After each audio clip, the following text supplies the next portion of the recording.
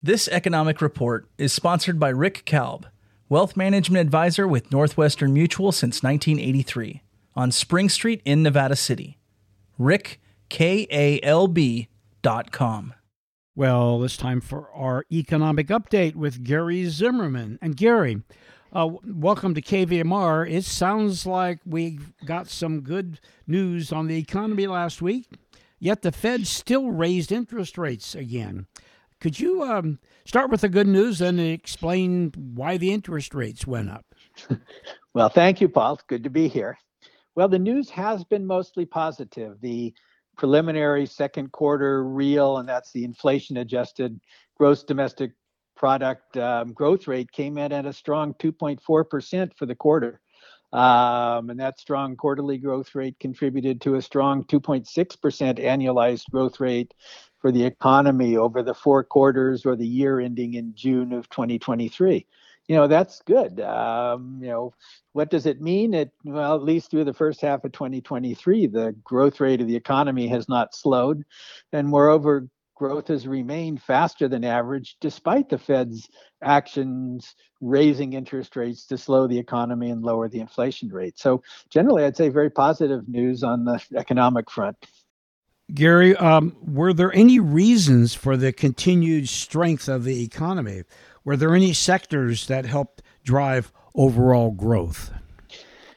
Yes, there were some important sectors of the economy that performed, pretty well during the 3 months from April through June of 2023.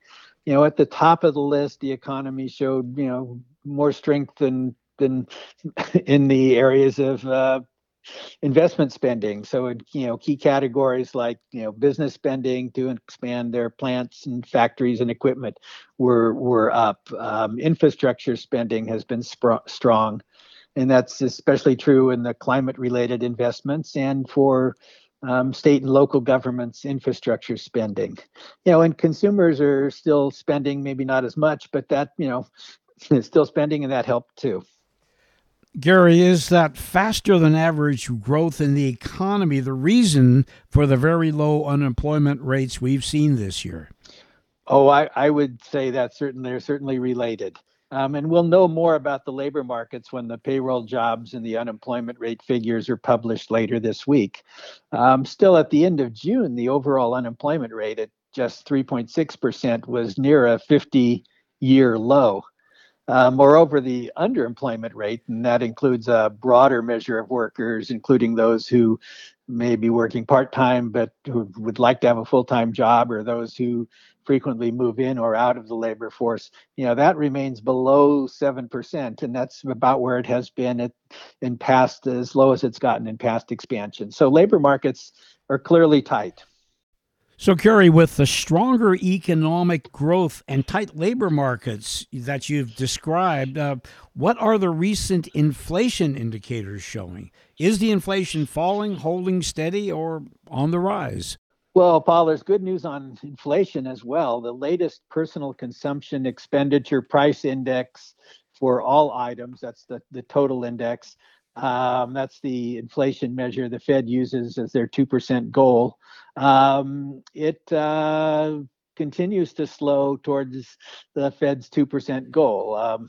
And just as the consumer price index, another measure of inflation, has been doing as well. But it's, the inflation numbers aren't there yet, and certainly not at 2%.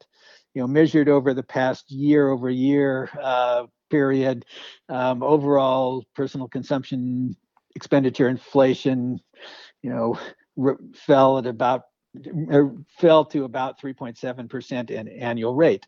A year earlier that had been 6.6%. So, that's a lot of progress, and relatively quickly, without driving the economy into a recession. But, from the Fed's perspective, and the financial markets as well, 3.7% inflation is noticeably above 2%.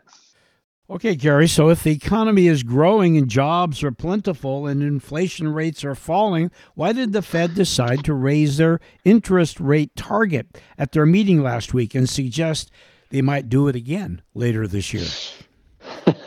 Oh, that's an important question, Paul. I think we should remember that turning the economy around with interest rates, and that's the Fed's primary monetary policy tool, takes time, and there's a lot of sort of uncertainty there. And right now with and tight labor markets, the economy might not be slowing down as fast enough to bring down the inflation as far as get it down to that 2% rate. An analogy I might use here is that moving the economy with monetary or fiscal policy is more like turning a large ship than a speedboat. You might start turning the large ship, but it takes a lot of time before the ship starts responding and can complete the turn. So the Fed has been raising interest rates since March of 2022, and the economy has slowed some, and inflation has certainly fallen some, but not all the way, obviously. And we wouldn't expect it to be all the way to the Fed's 2% long run inflation goal at this point. So why the latest increase in interest rates? I think that's going to depend on data. Is the economy turning around? What will they see, in terms of growth, in terms of labor markets, in terms of inflation at their next meeting? One other important part of that is that the core inflation, PCE inflation rate, has not fallen as fast, and the core takes out the volatile food and energy components, so it's a little more stable over time. A year ago, that was around 5% on an annual rate, and at the year ending in June of 2022, that had only fallen to about a 4.4% rate. So, it by this core measure, policymakers have further to go and have seen much less progress on bringing inflation closer to their 2% annual rate. And I think that helps explain the increase in interest rates last week. They think the Fed needs higher rates and at least one more increase to slow the economy, to continue to bring down inflation at a reasonable rate towards their 2% goal. One more question, Gary. Didn't the Fed chairman, Jay Powell, in his press conference last week say the Fed isn't expecting a recession? What do you think?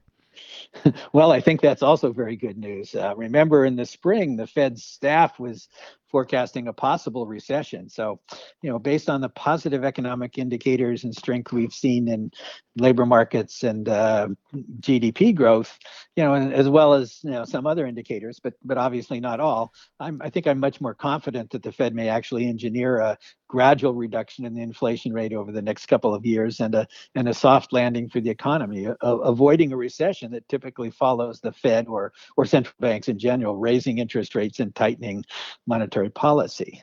And with the economy and labor markets continuing to perform well, even after 11 Fed interest rate increases over the past 18 months, it seems like the Fed policymakers think they may have a little more room to raise their short-term target interest rate one more time by another quarter of a percentage point or 25 basis points to continue to put that downward pressure on inflation. And as I see it, I'll take falling inflation without a recession any day. So good news.